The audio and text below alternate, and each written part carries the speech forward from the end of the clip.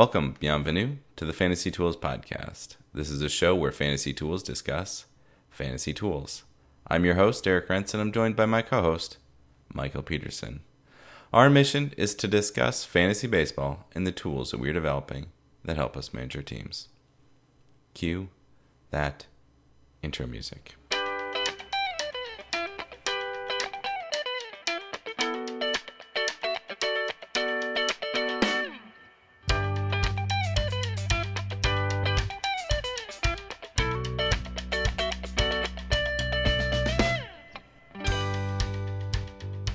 You hate to see it. Kevin Durant goes down for maybe all of next year. That was my first impression. They're talking about ruptured Achilles, and I say, well, he's not coming back next year. When you look at Kevin Durant, you don't really think, like, that's a tough body that can stand up to a lot. Yeah, but you also think to yourself, man, that guy is 7 feet tall. He could probably still be successful without having 100% of his legs underneath him. I think that's right. I mean, he'll switch from being superstar to being lethal wing scorer. Yeah. I gotta let you in on a little secret. Guilty secret, I guess. I watched Solo this last weekend. Give me in your mindset. I was sitting there. I had like 2-ish hours, and I said, I want to watch something nerdy. And then so I looked around, and then I saw Solo, and I was like, well, let's give it another shot. You know, I gotta say, not a bad movie. It's not a bad movie. It's just that Rogue One is a good movie. Rogue One is a good movie, and Star Wars movies are good movies, and Solo it felt not totally Star Warsy. I like that that's a good point. One thing that I like about Star Wars is that they didn't quite do the planet whiplash that has plagued some of the more recent movies. That I know that we've kind of gone back and forth, and I've kind of settled on the, like, I actually want to get to know a place and, like, figure out the mythology of the place a little bit more, or the mythos of the place. And I like that Solo wasn't as bouncing around. But it kind of did. You know, you start in Corellia, not like then episode 8. You're on, no, not quite to that extent. But you are Corellia, the mud planet where you find Chewie. Mm-hmm. You're on the ice planet. Sure. Then you're on then you're in Corellia. Not Corellia, Kessel. And then you end on Savareen. That's right. I guess five planets. Right. I guess I had forgotten about the Kessel part. What happened in that Diamondbacks-Phillies game last night? Did you see how many home runs they hit? But that's not weird to me anymore. I mean, 13 is pretty weird. Have you ever... So I've gotten in the habit of watching condensed games, just for fun. And, like, I can't imagine what condensed games were like a few years ago, because now they just appear to be just a slew of home runs. I mean, I watch all the Twins ones. I watch all the Twins condensed games, at least. And the Twins have hit a lot of home so runs. many home runs. So I'm not thrown off by, like, a lot of home runs. It was record setting, right? Or tying or something like that. I didn't realize it was record setting. Okay. Anyways, I saw... the other side note here is Eduardo Escobar, who hit two home runs in the game. Is he for real? Well, I don't know. Are the Twins juicing everybody, including their former players?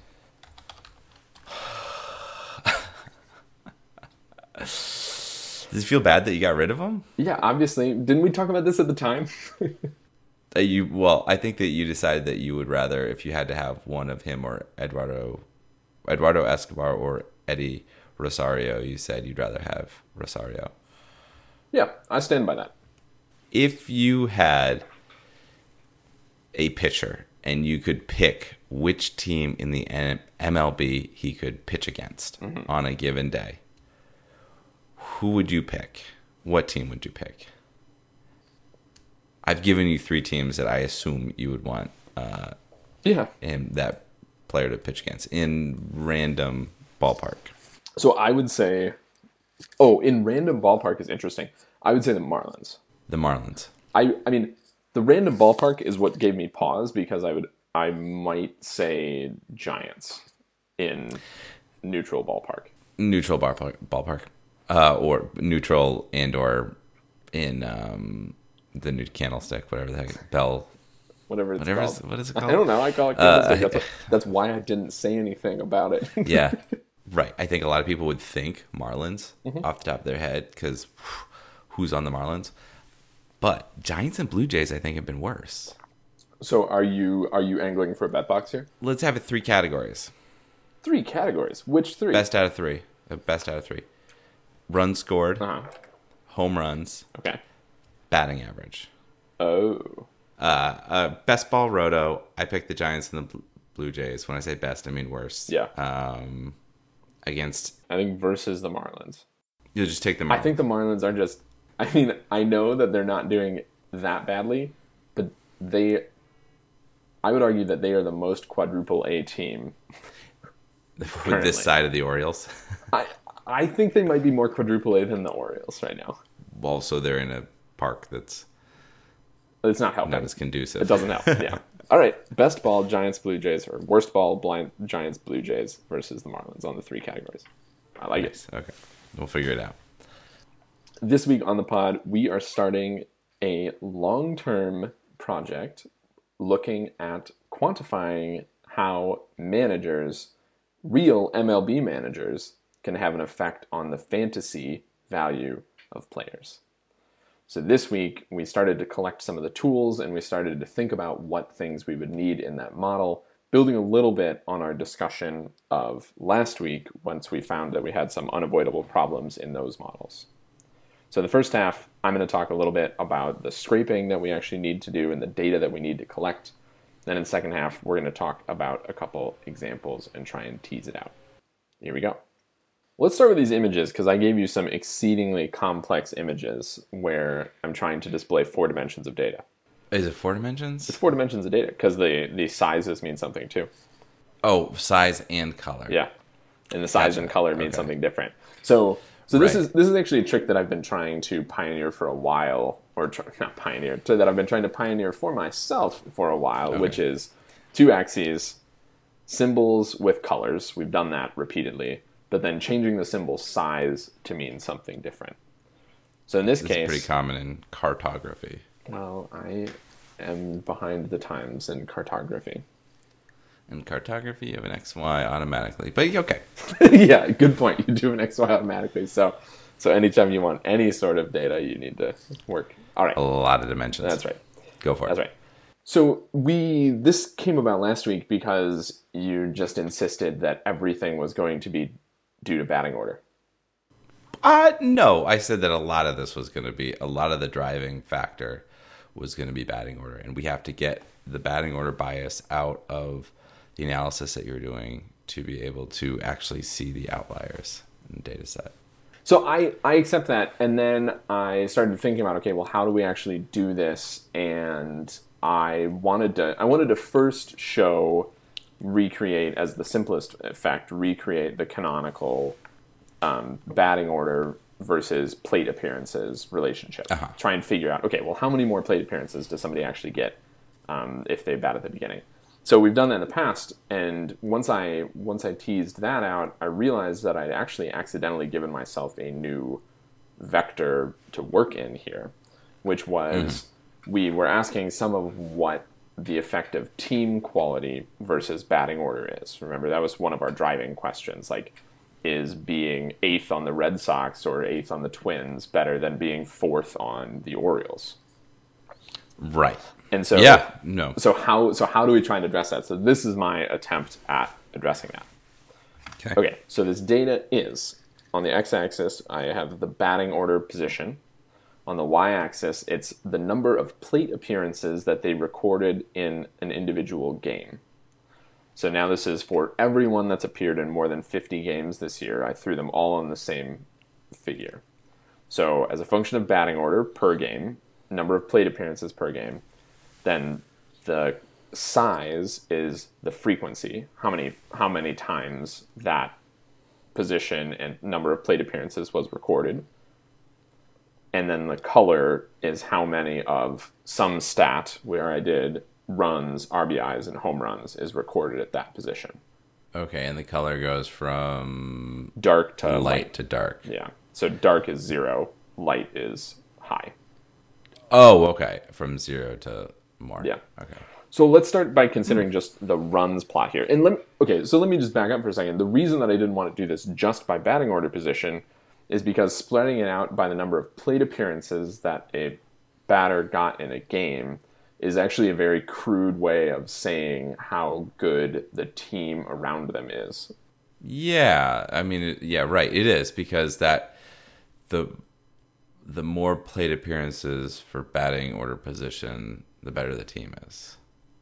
Right, because you have on the at the upper end, you have this scale on the Y scale. The plate appearances goes from 0 to 8. Yeah. Yeah, there's some games. Wild. There's some games where guys had 8 plate appearances. Admittedly, nobody batting 7th, 8th, 9th in the order ever recorded 8 plate appearances. Yeah. As a matter of fact, no one. Yeah. Yeah. No one batting 9th. If you're batting 9th, no one's getting more than Well, 6. actually, 9th is really interesting because you see that there's a bunch of people that bat 9th that get only one plate appearance. Pinch hitters. Oh, pinch hitters. Yeah. Oh, pinch hitters and pitchers. Yeah. Right. Yep. So that drives your last column down, but there's just a big swath of people getting one plate appearance in 9th. It is wild. Yeah, there's the curve just kind of just. Yeah. So I appreciate that. But what this says, if you look at this, it's actually you're going to get more runs. You will score more runs if you bat 5th and you get a 5th plate appearance than if you bat 1st, but you only get 4 plate appearances. The runs is color. Yeah. Okay. But what's more common? So right? That's right. Sorry. So it's more common that someone batting 1st in the batting order who gets 4 at bats scores a run than someone 5th in the batting order getting 5 plate appearances. Yeah. Now, I picked sort of the most provocative one because actually it happens about the same frequency that someone bats 1st and gets 4 plate appearances as bats 3rd and gets 5 plate appearances. Yeah. And in that case, the person who's batting 3rd and getting the 5th plate appearance scores way more runs. That's really where it gets interesting, right? Is so 1, 2, 3 have the same virtually the same runs potential. Yeah, on a good team though, on a team that's going to get to that 5th plate appearance, because it's interesting because you actually see that if you're on a quote unquote bad team, one where that only gives you 4 plate appearances leading off, that you don't want to be 1st. It's actually worth much more to be 2nd, 3rd, 4th. Yeah. This pretty much holds true, actually, if you look at RBIs and runs as well. RBIs, you basically shift one batting position down the order. Yeah, of course. as expected. It makes total sense. Yeah. So, because remember, this RBI plot is basically what I was trying to create, which was we had a hypothesis that there were a bunch of people way down in the order just randomly picking up RBIs on decent teams, and you're kind of seeing some evidence for that here. The guys that are in like 7th in the order and still pick up some RBIs, still getting some decent RBIs, most certainly, and with 4 plate appearances. Yeah. God, so this is really hard because it's integers. Yes. Yep. Integer math. Yep. I know. Well, that's kind of why I chose to display it like this, because I didn't want to average over any of these, and I didn't want to lose the discretion in the plate appearances, that because there is, of course, the individual game effect. I mean, if you just played 9 innings times 162 games, if you just played one game that was 1,000 innings long, I don't know what exactly these would look like, but you have the discretized value from a single game. Absolutely. Yeah, that would be funny. If you played an infinite number of innings. Yeah. I mean, in baseball rules, that would be really low RBI totals, because if you played an infinite number of innings, you would have less chance for runs. Right. So one of these that I actually find very interesting is the home run plot as well, because runs and RBIs are dependent on other things. In principle, home runs, looking at this, All right, yeah, would be gives us independent. a little bit better of a handle on individual player quality. And the thing that we were trying to theorize about last week, and I think we'll continue to talk about here, which was, okay, well, where should someone actually bat in the order? And this suggests to me that managers have actually figured out who in their order should be 2, 3, and 4. I think, yeah. Well, it's pretty clear. I think that the canonical wisdom has not been disproved by statisticians, which is to say, the number 2 hitter needs to be a really good hitter who could hit home runs, could steal a base, can get on base, etc. And then then 3 is sort of a somewhere between that number 2 hitter and a number 4 hitter. Number 4 hitter being someone who can be a big bopper Right. and hit people in. That's right. So I think that this suggests that people actually are in the right spot, and this is a new. I'm not exactly sure what we learned from this. I think we learned that you clearly want to be on a team that's getting through the order 4 times fully. Jeez, but this really, we talked about this a while ago before we had been, before we were, I think, really sending our podcast to more people than we could email. That's right. But the big thing is that number 5 spot is the clear transition point from guys who get runs, RBIs, and home runs to guys that are more on the fringe. Yep. That are on the fringe. You want to have a guy who's in the top 5 batting response. Now, you say you don't know what this adds, but this is what we need to now subtract from our from the model that you put together last week. Right. You want to be able to pull out these trends, and you want to be able to pull these trends out on both dimensions, on both the batting order position and some rough metric for team quality. Because you can see by eye, you can do the integral by eye along the rows of plate appearances. I mean, you can see that the distribution is going to peak for all 3 of these stats at second and third. I mean, that's the spot to be. Like, third is arguably the most all-around scoring position in terms of these 3 categories. In terms of these 3 categories. But with this, if we were to add in, have you taken a look at hits? A little bit more towards 1. Right, 1 is a little bit better. Yeah. 1 and 2. Yeah. Like Yeah. I said, Okay. All right. Fine. So you are seeing an improvement. Better values. Yeah. Okay. And you're seeing 4 and 5, or 4 and 5 really fall off. On the hitting side, yeah, as opposed to the home runs. Well, fine. Yeah. You were right. What do you know? Number 2 hitter is supposed to be your best hitter. I mean, I agree with that, and I think we've shown that as well. The thing that I'm really hoping to add from this dimension is what quantify the advantage that you get from being on a good team versus a bad team. Right. That's next step. Yeah, we did not definitively answer the question of whether batting 7th on the Red Sox still seems worse than batting 4th on the Orioles from this. I would say The effect is just so huge in batting 1, 2, 3, 4.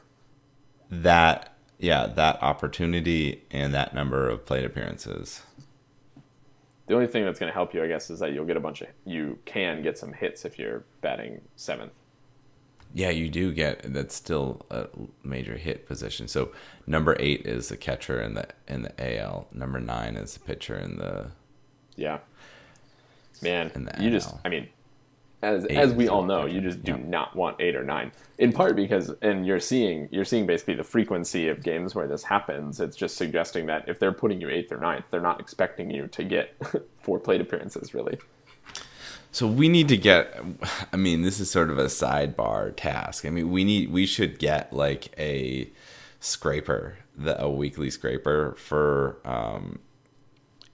for our teams, at least to start with our TGFBI teams, and just like say, like this is the average batting order that each one of our players are at. If someone falls down to 8, it's like, okay.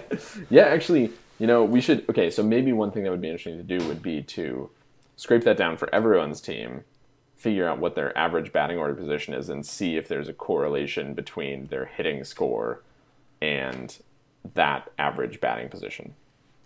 Hitting score, or each hitting score with the score what the with correlation is. Okay. All right. I like this. I like this thing that we have going where we plan the next week's task during the pod. Next 3 weeks, yeah. What started as an innocent programming note quickly turned into a hot take.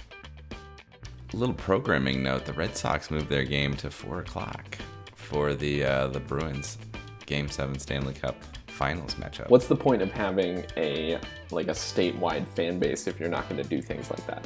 Statewide? I mean, you have a region. Oh, sorry. I always forget that it should just be one state, but for some reason it's 6. Oh, wow. Wow, this guy. If Nate Silver can say that they should merge the Dakotas, I think I can come out to merge New England. The other thing that I want to talk about is just figuring out what other ingredients we need to quantify manager contributions. So I looked at stolen bases and started thinking about stolen base opportunities.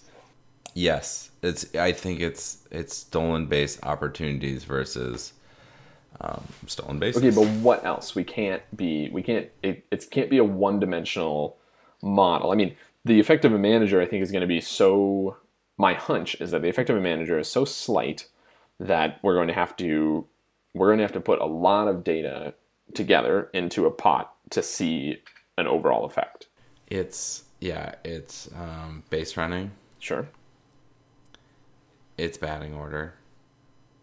And it's substitutions. So is it substitutions? Okay, well that I can pick up. We can pick up substitutions. I think that this is going to necessitate a sophisticated Fangraphs StatCast scrape, because StatCast records every plate appearance in order. So we can pull out everything that happened in a game, and I think we're going to need that level of information. I mean, part of me got bogged down this week just thinking about, okay, well, like, how logistically do we even get these different things? Like, how do we logistically pull the data that we need after realizing that I sort of knew what we needed, but also still sort of didn't. I don't know StatCast hitting side enough to just grab everything that we need to. It keeps on being like, can you limit your query, bro? Really? Does it when you're doing it automatically, like, or through Python? I mean, that's rough. Well, we'll have to come up. I think. So I think that I'm doing something wrong. Oh, okay. Because I built a scraper to grab individual games at one point in the past. So I do want to revive that. It's just kind of like, okay, once I have this data in hand, what the heck am I going to do with it? I mean, I know that we've been pretty fast and loose about data for data's sake in the past. Just like gather all the data and we'll find something to do with it later. But I'm trying to not do that exactly. So when you're going through the web protocol and you specify a player, so for batters, do you have to specify a pitcher? No. So how do you? Because it's just like each time that I do this, I just set Jose Abreu. What do I need to otherwise set? If I just say batters, Jose Abreu. I was just setting, I think when I ran these scrapes, I was just running date and team and then just cycling through the date. And then, because I had a thing that would reorganize the data by timestamp, because if you pull all of the data down, there's a timestamp. Okay. And so I had organized it so that it would do all the timestamping. Okay, so I should go through each game date. I think that's what we have to do. I should. I mean, I got to get that up and running again. Okay, game day. All right, and there's a format to it Yeah, the same. for when you're grabbing, because the picture stuff is easy. Well, sure, because it's a game. Because they show up in a big pile. Yeah. All right, you want to tackle Alex Verdugo? Let's talk about Alex Verdugo. He is. Oh wait, I meant to look up his age. He is 23 years and 27 days. Happy recent birthday to Alex Verdugo. We must have known. Alexander or Alex? He first appeared in 2017, which I had actually forgotten about. He appeared in 15 games in 2017, all of 37 games last year, but he's made it to an official regular now. Yeah, he's getting there. 62 games, 199 plate appearances, 4 home runs, 19 runs, 28 RBIs, 3 stolen bases, good for a 287 average, which you would not have thought given how his last week went. Yeah, if you watched any game this week, you would have seen an offer. I watched the Saturday, and then I was like, oh man, like he must have done something this week. And so I looked back at his plate appearances for the week, and oh man, it's not a good day, not a good week. Very bad. Yeah, poor week to pick him. And he just looked flustered out there. He kind of his plate appearance, his appearance at the plate, reinforced what I was seeing from him this week, because he is bat on shoulder until the windup starts. Mm-hmm. He's just flustered. He's exhausted. He's whatever. But this is the most games that he's already played more games than he had in the 2 previous years combined. Yes, but he appeared in 91 AAA games last year, so it's not like so he was playing. And in some ways, you would think it's a little bit less exhausting to be on. I mean, you live a significantly better life on the major league club. True. So, true. But I hear what you're saying. I mean, you are facing tougher competition. I mean, I think that those rests are fewer and further between. They are managing him pretty reasonably. He's not playing every game, but he. I don't know. I was not impressed by how he looked at the plate. Yeah, I wanted to watch the Max Muncy Bumgarner game. Yeah. Go back and watch it, but then I was like, he's not playing. Whatever. Yeah. Yep. Yeah, I watched the game yesterday. Oh, okay. Well, on the 10th, and that was just my impression. Was he looks like he's flustered and whatnot. I would guess with him, he's going to have a second wind here at some point, probably right after the All-Star break if he doesn't pick up before then. Right. But, guy's trying. He ran into a wall when I was watching, which is always, mixed feelings there. The thing that weirds me out so much about how he appears at the plate is that he moves well. Yeah, he does. He just stands stock still at the plate. What are you doing, man? What? There will be a bit different batting stance next year. This is going to be one of those key guys that's going to be like, wow. It's sort of like the Max Kepler type, where it's like they're going to change him around so many times, and then finally they're going to find something that fits, and he's going to be super productive. And the question is, for how long can it be that? Max Kepler is a really good comp, I think, for Verdugo. Yeah. I think that's a great comp. Because he's not a Max Muncy. No. That's a bad comp. I mean, it was really stark seeing the two of them. From a distance, they look similar. Well, yeah, and throw Bellinger in the mix, and you're like, oh, those are 3 totally different guys. Yeah. Mm-hmm. All playing for the same team. I do think the Dodgers are going to be good for a few years. I think they will be. I mean, I don't know how long Muncy can keep this up, or Cody Bellinger. Sure. But amazing that they traded for and then lost their middle infield, Machado and your old buddy there. Which one? Dozier? Why am I Dozier? What? Sure, he's gone, but yeah. And then all of a sudden, then Max Muncy is given more playing time and is better. Alex Verdugo is popping up. He's doing well. Bellinger is back to being a top guy. Jock Peterson is just playing when you need him. I know. I do feel kind of bad for Jock Peterson. Man, Daily League guy. He would be awesome. Oh, great point. That's why I have him in TGFBI. So smart. So I think Verdugo is good, but I think I think we're going to spend a few seasons wondering, when is he going to be as good as we think he's going to be? Yeah. It might be. I would say it's going to be 2 years. We're 2 years away from it. I agree with that. He feels like going forward, good late round flyer in future drafts, and then as soon as you sort of figure out that he's not going to do anything, you drop him. Where do you want to go this week? Do you want to watch a Cardinals game? Whew. Do I want to watch a Marcell Cardinals game? Ozuna? You want to go to Busch Stadium? Busch Stadium? Oh man, Marcell Ozuna. So many conflicting feelings. Yep, let's do it.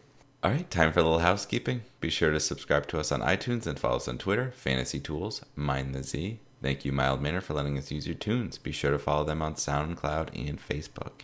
Feel free to email us with questions or comments. Send us messages at fantasy.tools@gmail.com. Again, Mind the Z. All I've got left is, worst of luck to you, buddy. Worst of luck to you, too.